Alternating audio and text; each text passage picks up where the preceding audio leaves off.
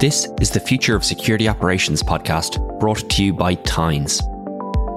This show is dedicated to empowering SecOps leaders to reimagine how their teams work, so they can scale their security efforts and build a team that achieves more with less. In each episode, we'll learn from a security leader who has found a way to free their team from tedious manual tasks and remove the barriers that are preventing them from doing high-value, strategic work that truly matters. We'll learn from their mistakes, distill their best practices, and leave you with actionable insights that you can immediately put to work with your team. I'm your host, Thomas Kinsella, COO and co-founder of Tynes. Now, let's jump right into today's show. Hi everyone, and thanks for listening to another episode of the Future of Security Operations podcast. Today, I'm speaking with Jacob DePriest, VP and Deputy Chief Security Officer at GitHub. Jacob, thanks for talking with me today. Thanks for having me. Really excited about this conversation. Me too. Before we get started, why don't you tell us a little bit more about yourself and your background? Yeah. So before coming to GitHub, where I've been about a year and a half now, I was a senior executive at the National Security Agency in the US for about 15 years. I started out in engineering, so building real-time software-defined radio systems, kind of distributed computing space. So kind of deep in the engineering world for a while. I spent a lot of time there kind of doing a cross between technical leadership and then people management eventually. Turns out doing engineering at NSA is also very adjacent to security, the security context. And so while building systems, I learned an awful lot about system security in the process, which was a lot of fun. I moved from there to it was still within NSA, kind of tech director roles, and then eventually landed in a position where I got to build and lead a developer experience team. And so we handled everything from developer security to our CM and CI/CD tools to kind of the community part of developer experience as well as open source. And then I kind of wrapped my time up there running an effort to build out the infrastructure behind what became known as the Cybersecurity Collaboration Center. So a lot of the cloud infrastructure, the office tooling, and the security, GRC, kind of all the things behind that. And so launching and building and deploying that with an amazing team kind of really thrust me into the middle of security for a while, which I really enjoyed. It's really interesting that you, I suppose, decided to open source a lot of tools and give back to the cybersecurity community. Can you tell us a little bit about the decisions behind that and how that was how that was approached? Yeah, absolutely. I mean, the NSA, it was and is a very, very technical agency. And so, the engineers and computer scientists and security professionals that work there are very similar in their backgrounds to a lot of the backgrounds that work in the commercial side who are involved in open source. And so folks are coming out of university eager and already participating in open source. They want to continue to be able to do that. And, government agencies use a lot of the same tools. We think about things like Kubernetes and Linux and, a lot of these scaling open source tools that are out there, and agencies are using the same thing. And so there's a really big desire to be part of that and to contribute back, and whether that's patches, features, whatever it is. And so, as part of the effort that I led there was really trying to help developers be able to do that more easily, be able to understand the rules, because the copyright rules are very complex in the US for federal employees, but be able to participate in open source when they want to and when it makes sense from a mission perspective. Yeah, it's great to see so many initiatives be open source, but it's also sad sometimes when you see some projects be open sourced and then you see them the important parts of following up, maintaining, patching those vulnerabilities of those bugs. It's really important to do that as well. Yeah, it's not just release and forget. And I suppose when it's the NSA involved, obviously that legal and IP issues make it even more important. But how did you? I suppose what sort of framework did you put around that, and how did you decide to even open source entire tools that people wouldn't have, like Ghidra, which became very popular and very influential in the community? How did those discussions happen, I suppose? And understand if you can't reveal everything. Yeah, no, I'm happy to talk about it a little bit. I think, by and large, it's very similar to, I think, how corporations work. What is the value to the corporation? What's the value to the agency? What's the value to the mission? And what are the motivations? And I think open source motivations are fairly universal, right? Giving back, being able to increase the value of the entire ecosystem and the entire community. And so things like Ghidra, which I was tangentially involved in helping that team release that a little bit, just supporting from a policy perspective. It's how do we help the rest of the community? Like it's an incredibly important space, and a lot of the open source tools that are being released by lots of corporations and agencies are really critical to the ecosystem. And not everyone is going to get the traction that Ghidra gets and get the community involvement. But even if a handful do, it's really increasing the entire community's experience and ability to, in this case, tackle security problems that are really, really difficult, that were challenging to do beforehand for sort of the average security person out there. Yeah, you're not just keeping the NSA safe, you're keeping the much wider community safe as well, which is fab. Can you talk to me a little bit about some of the threats that are faced by open source developers and open source projects? And I guess this kind of is tangentially, probably directly related to some of the work that you're doing at GitHub as well. Yeah, it definitely is. We think about this a lot at GitHub. And honestly, that's one of the big reasons I kind of chose to come to GitHub after my time at the agency, was because we are sort of in the middle of the software supply chain ecosystem as a company, which is, I find incredibly fascinating, challenging, and rewarding to be part of that. I think open source developers and just any developers in general, when we think about the open source supply chain, it is about trust. It is about, where did the code come from? What are the things involved in it? What are the dependencies? And how do you track all that and build it in a secure way? And so I think, we've made a huge amount of progress as a community the last 5 or 10 years compared to where we were. We still have a long way to go. So things like dependency management in particular are still a really big challenge, but have, a lot of progress. And on the GitHub front, we do have a fair number of dependency tools that help both corporations, but also open source, right? So a lot of the way we approach the open source security ecosystem is to provide as much of the security tooling as we can to open source developers that we also provide to corporations who are paying customers. Yeah, I absolutely love it as well. And I know you've probably jumped ahead a little bit, but recently made some decisions to, make like 2FA mandatory everywhere, and also make Secret Scanner available to on every plan and things like that, which is just, it's kind of inspiring. I'm a firm believer as a practitioner that security shouldn't cost extra, but it's still, it's even a little bit different when it's in a product that it is in many ways like a security product to say, hey, we're actually going to make these tools available to absolutely everybody. It's kind of inspiring.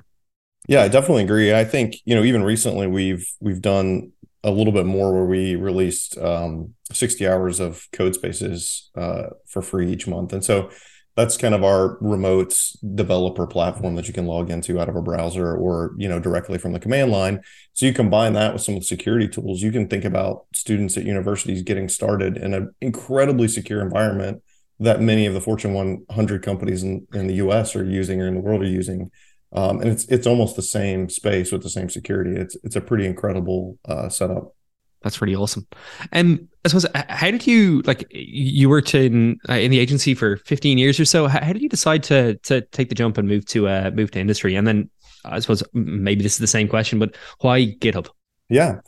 In terms of why the jump, a lot of it is about, for me, it's constant curiosity, constant learning. And so the agency was just an amazing place. That's why I stayed there as long as I did, to be able to try a bunch of different things, learn a lot of different areas, from software-defined radio to developer experience tooling to cybersecurity. But, it's time for the next adventure and time to learn in a different environment. And so, I still have a lot of friends who work there, and it was a great place to work and spend time. So I still have fond memories of that.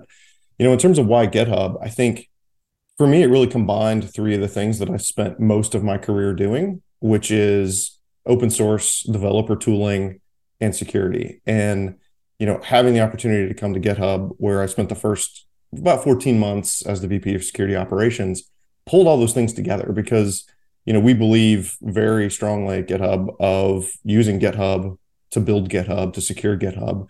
And so being a part of that sort of inherently means that you're also a part of building this bigger thing for the entire open source community and developer community. And it's just really inspiring. And I couldn't think of really almost anywhere else that I could go after spending time serving at a federal agency to have that kind of mission impact. I mean, it's hard to really beat the impact and the mission that we have at GitHub. It's incredible. Yeah, it is pretty much the de facto tool of choice when you're getting started. But yeah, I was looking up recently. I think you recently just crossed $1 billion in revenue, 90 something million users and 4 million organizations. So it's hard to think about many other organizations in the security ecosystem that have the scale and the impact of GitHub. Yeah, that's absolutely right. It's incredible growth. And, we talk about that a lot as a security team. And then, also among the leadership of the responsibility of that, the importance of that, and the commitment to our customers and customers, not just being paying customers, but the open source community and the broader developer ecosystem. It's just a really important part of our ethos and our kind of our passion.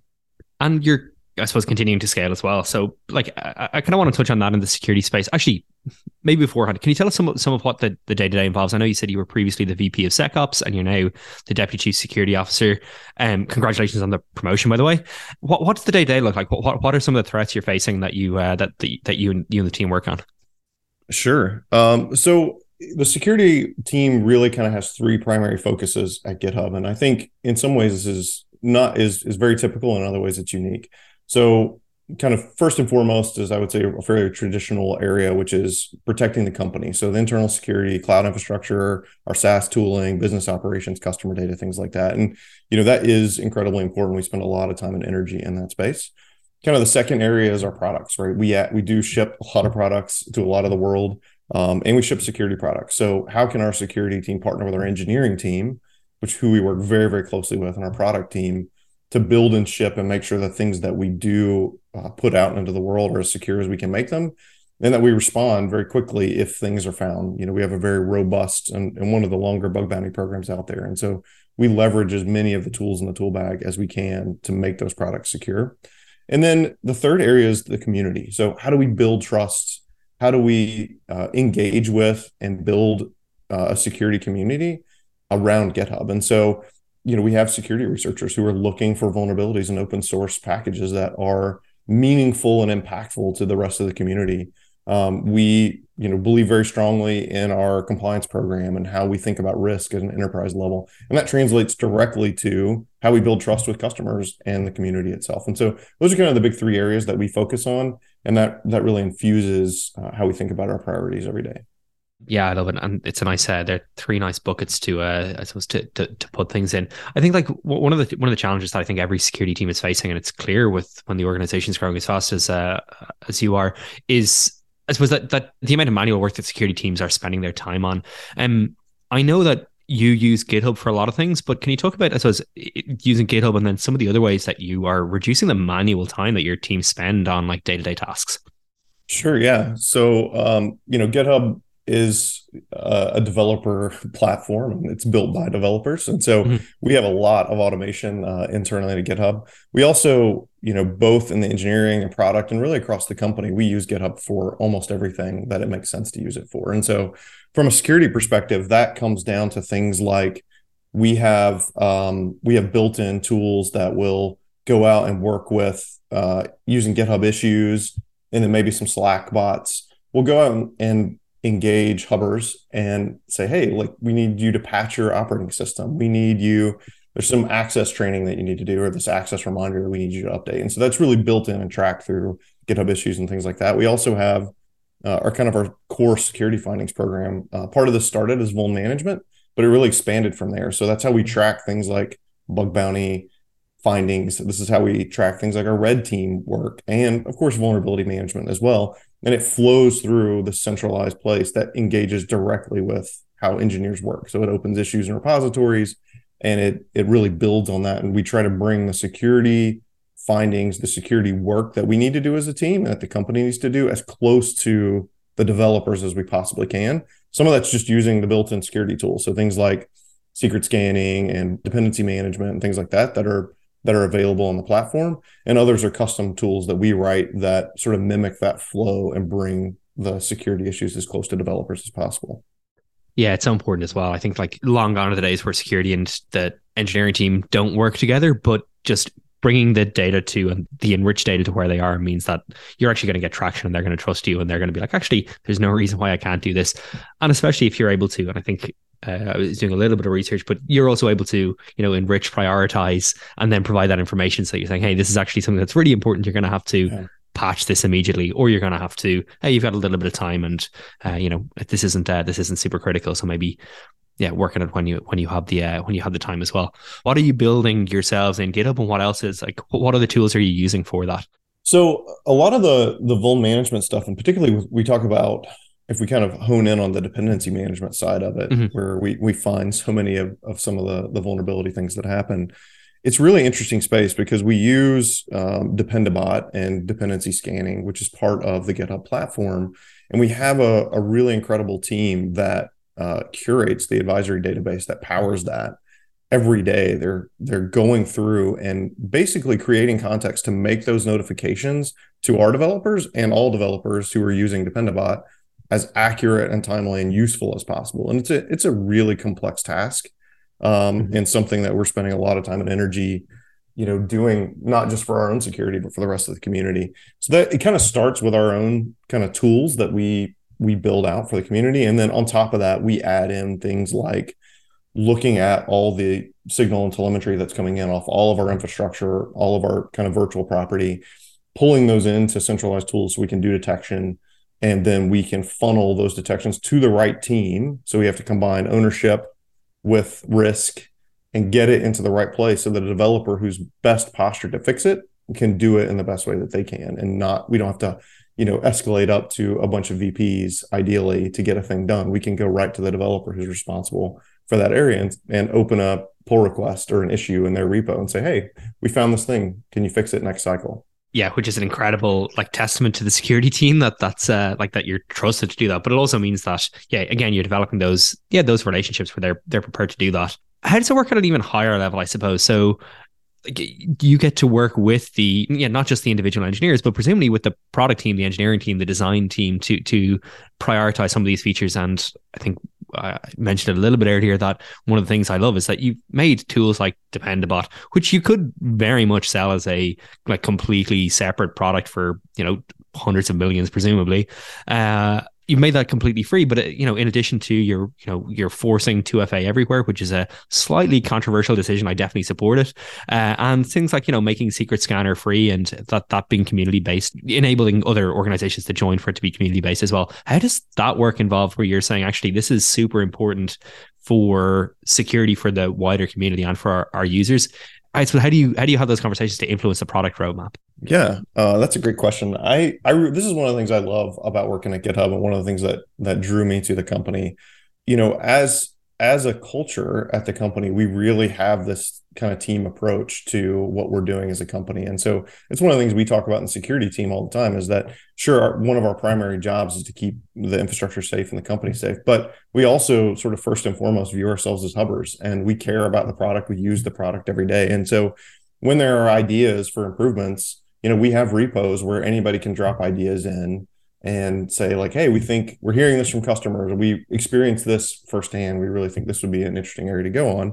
But you take it a step further and things like enabling 2FA or, how we think about our security roadmap for the product. The security team wants to be the first customer for everything that's happening. So, if there's a staff ship of a new feature, we want our teams in there, engaged, building it. And sometimes that can be a challenge because, we've been around for over 10 years now. And so there's a little bit of a tree ring effect where different projects started at different phases where different company capabilities were available. And so we do have a very concerted program to adopt and roll out our security tooling that we ship as a company for the rest of the engineering and product teams. And so we learn through that. And then we also have a very direct line, and it's bidirectional with product and engineering. When we say, hey, we really think we need to do the security thing, we try to do it, and maybe there's a little more friction than we expected. And so we start working together to reduce that friction, which ends up reducing it for everybody who uses those products as well. Yeah, it's absolutely critical. We do it ourselves in Tines, where we use Tines for absolutely everything. And like my team and our security team and our customer support team, our marketing team will all use Tines, but the engineers also use Tines themselves for absolutely everything. But it also means that if something goes right, everyone's like, hey, this is fab. And something goes wrong, everyone we'll be the first people to know about it, and we'll feel that pain. So our product feedback channel in Slack is not quite 50% internal, 50% customers, but there's, a fair chunk, probably 25-30% is internal feedback saying this is fab, or hey, this is not good. And then obviously we'll open up issues and we'll say, hey, this needs to be fixed. Another topic that I don't know how much this affects you, but another topic is like that effect of insecurity these days. You don't know when the next Log4j is going to come around. You don't know like when these new when a new incident is going to happen, and that sense of like overwhelming number of alerts coming in. I suppose at GitHub, first of all, is that ring true? But also, is that what are you doing to, I suppose, counter the effects of the challenge of mental health on information security professionals? Yeah, I think that's true for any security team anywhere. It doesn't matter the size, the scale, the scope. I think, there's always more activity. There's more signals to triage. There's more things coming in from customers. And so I think it is a really important topic of conversation. We talk about it a lot. For me, I think it comes down to a couple different areas. One is it starts with the leaders, and that can be a frontline manager all the way up to senior leaders at the company. But commitment to talking about this, and that comes down to things like, what are our goal setting practices? How do we adjust our goals? And then how do we hire and resource in a way that acknowledges the potential for burnout and mental health as it comes to this kind of overwhelming flood of notifications that come in or things that we have to deal with? And so, as we think about resourcing and security team, one of the things we've very publicly and written down and shared with our leaders is when we're thinking about resourcing decisions and where priorities go for new hires and things like that, one of the very core rubrics we use is work-life balance and, what's the waterline for a team in terms of staffing. And we have certain teams who are more susceptible to this kind of flood than others. And so we're very cognizant of that. And, we don't have this perfectly nailed down by any stretch of the imagination, but it's something we talk about very regularly and make our hiring decisions based around it. So that's kind of, I would say, step one. Step two, I think, comes down to something that we also talk a lot about. And every time I'm doing an interview, this is one of my interview questions as a hint for anybody who interviews with me in the future, is psychological safety. So I think this kind of goes into the first one as well, but teams, individuals, ICs, managers need to feel safe to be able to raise their hands and say, hey, I'm not sure this is the right thing to focus on, or we're overwhelmed, we've got too much work, we might need to drop an OKR this quarter, or hey, I hear you asking for this thing, but I'm not sure you're actually going to get what you think you need to get. And I think that helps build this culture of people being able to say, hey, this is not the right path, or there's too much coming in this week, or I need a day off, or, all those things. People need to feel safe to be able to raise their hand and suggest or say that they don't agree with whatever it is. And I think that is really key to build intentionally. I don't think that just happens. And it needs to be applauded when people do that. Yeah, I absolutely love it. The first one talking it's I'm not going to say it's table stakes, because there's a huge amount of organizations that aren't doing it, that aren't acknowledging it, but even still, like, having leaders talk about it and managers and openly acknowledge the challenges people are facing is really, really important. But people knowing and encouraging people to step up and say, actually, hey, this is a challenge I'm facing, but also this is something that we can't do or we're not in a position to do, and not being punished, but B, sometimes even being rewarded for that. There's a lot of people that are in similar shoes, or maybe in slightly smaller shoes, that are, I suppose, starting to grow and starting to lead like fast growing security teams in organizations today. Is there any advice that you'd give them for when they're starting out trying to build out their program? Yeah, I've thought about this one a lot over the last year or so, because I think the approach at GitHub has been really interesting, and I've learned a lot kind of being a part of it. One of the things that I think is really important is, it's going to seem sort of obvious, but I think it takes a lot of intentionality and a lot of focus to be able to achieve it, is aligning the program and the interests with the rest of the company. So, oftentimes I think security teams can sort of be off to the side doing the thing they need to do. Everybody knows it's necessary and important these days, but it's still kind of like that team over there. And I think being really central to what the company's doing as a product, customers, sales, revenue, support, like being part of those conversations and understanding how you integrate in, what's the value you bring, I think is really, really important. And I think we're going to see more and more companies that are successful. I'm not saying this is the only reason for success, but I think one of the ingredients for success is security teams are going to be more engaged in kind of outward facing motions And that's going to become a differentiator for companies is how's their security team operating? How are they integrated with the company? How are they communicating? How transparent are they? How do they deal with incidents? And I think that is only achievable if the security team is really integrated into engineering, product, sales, revenue, legal in a core way.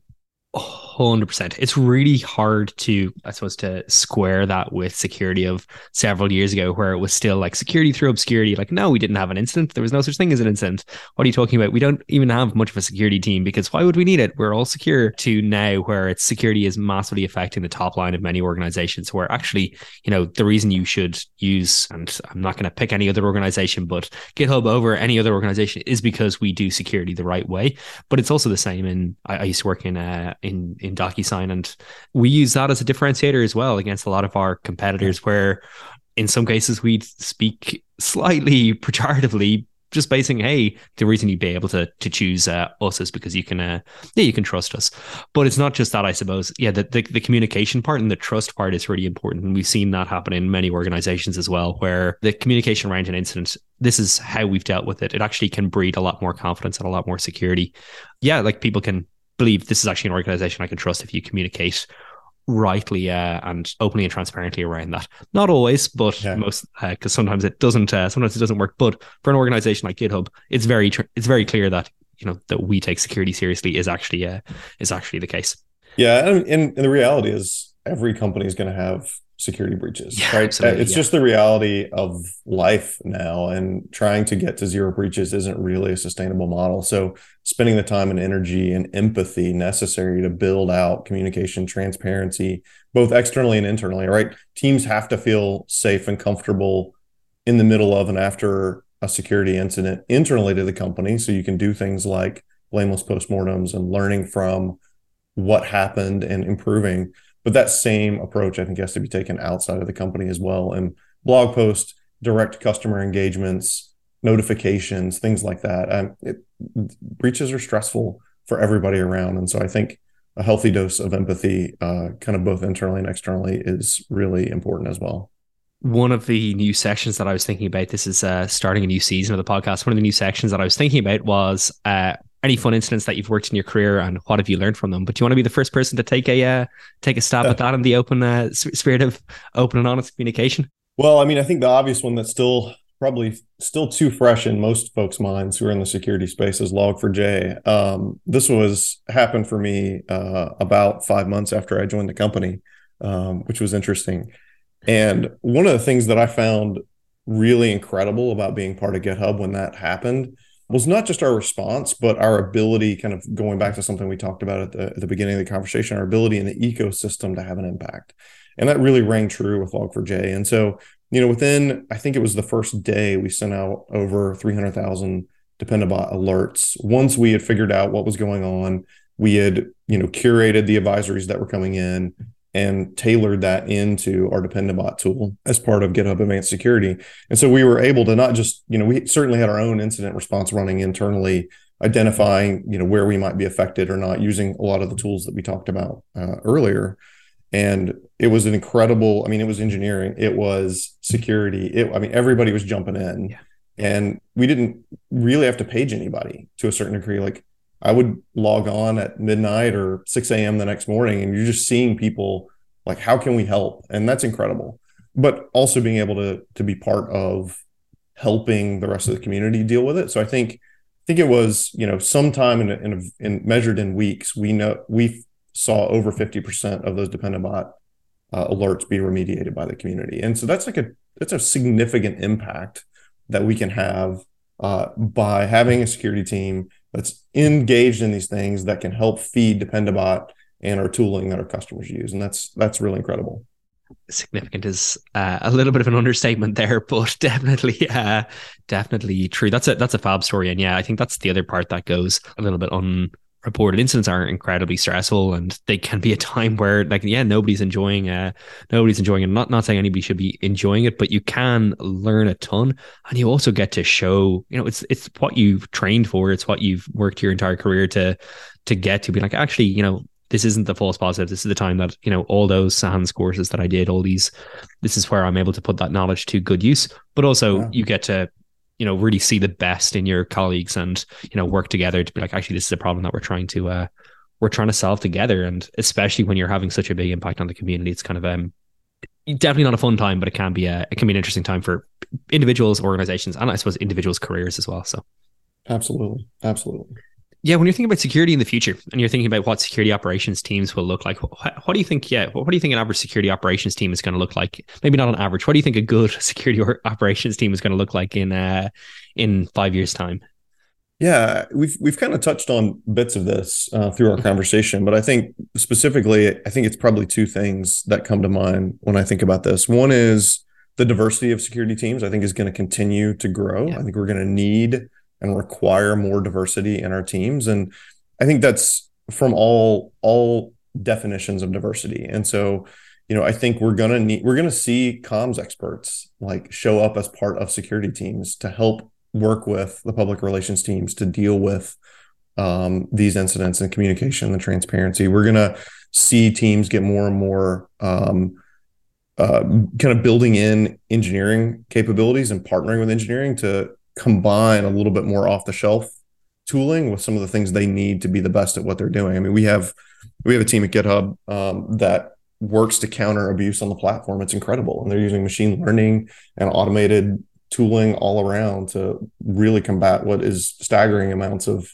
attempted abuse on the platform. And they're just incredible at it. And so I think we're going to see the need for all these disciplines coming together to really form a foundational security team. And I think the second thing is goes back to what we talked about a few minutes ago, is that shift to being just really part of the company, that transparency, and thinking about our jobs as a differentiator for the company and for what we're doing every day. I think we're going to see that more and more be talked about, and hopefully someday some more training and classes and books around that as well to help folks who are kind of just starting out in that space understand what that means and how to move forward in it. Fab. I want to touch on just you mentioned, I suppose, diversity of the security teams. It's definitely something that's close to my heart, and I know a lot of our other guests have talked about it. But is there any advice you'd have on trying to, I suppose, attract and retain diverse talent, and what GitHub have done, or even what the NSA have done, I suppose? Yeah, I think, one of the things that for me personally, I've found incredibly valuable and very successful is being open to different backgrounds and different definitions of ready for a job, right? And so I think we sometimes, and this is true in engineering, this is true in security, it's true in a lot of disciplines, we sometimes kind of have this cookie cutter mold in our heads of what the ideal candidate's going to look like.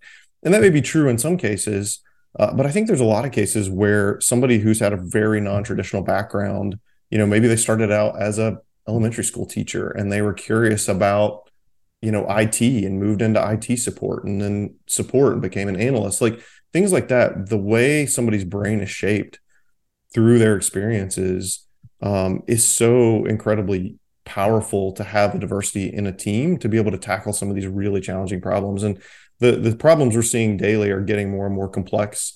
The threat landscape is getting more complex. And so, having a different group of people have that mindset and different mindsets, I think is going to be just really impactful. And so to be able to do that, I think it's about talking about it. When we're writing a job description, I was talking to one of our folks a couple of months ago about this. We were kind of walking through a job description together, and there was a lot of kind of requireds that we were talking about, like 4 years of this, 5 years of that. And we kind of had a conversation, both of us together, bi-directional, of like, well, what is this going to mean? What kind of candidates are we going to get if we do this? And we ended up removing almost all of the requireds and making them either preferreds or just making them open, like experience or exposure to, because for the job we were hiring for, we didn't necessarily need that. Sometimes you do, but in that one, we really wanted a more diverse pool of candidates because we needed that diversity of thought and background. This was not on any crib sheet or prep sheet, but are there any cool projects like open source or closed source that you're tracking that are worth highlighting, that you think should be getting a bit more of a shout out or a bit more visibility? Oh, that's a good question. I think one of the things that, well, I'll talk a little bit about one of our open source ones since I had the opportunity. We recently open sourced a project called Entitlements, and it's how we handle IAM and RBAC internally to GitHub.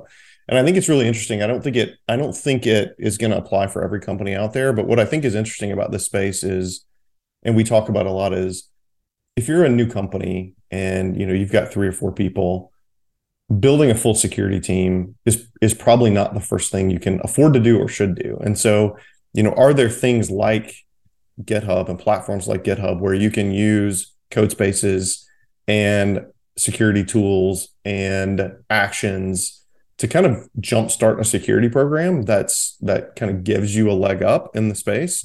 So I think this is something where, one of the reasons we open source entitlements is we think this is an area where, an early company maybe looking at SOC or something else, how they manage access and for things like SaaS and things that are skimmed in their IAM provider, I think are really interesting. And, our auditors love how we use it because it's really, really transparent and clear. And there's like a lineage for every single access request that comes through, but also it's about how it's integrated to the overall platform. And there's just a very clear story that makes security's job a little bit easier. And so, it's not necessarily it's one project that indicates what I think is a more interesting conversation, which is, are there things like GitHub that can jumpstart a security team for a new company or a new project? I think it'd be really interesting.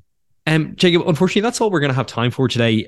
But I've really enjoyed this conversation. Before we finish up, if people want to follow your journey, what's the best way to do that? Yeah, I'm at Jacob DePriest on most things, so Twitter and LinkedIn. So feel free to follow or reach out on any of those. Fab. Well, thanks so much for joining me, and I hope we have you on again at some stage in the future. Absolutely. Thanks for having me. This has been a blast. Thanks for listening to the Future of Security Operations podcast by Tynes. If you enjoyed today's show, please do us a favor and leave us a review on Apple Podcast or your preferred podcast platform. For additional episodes, visit tynes.com/podcast.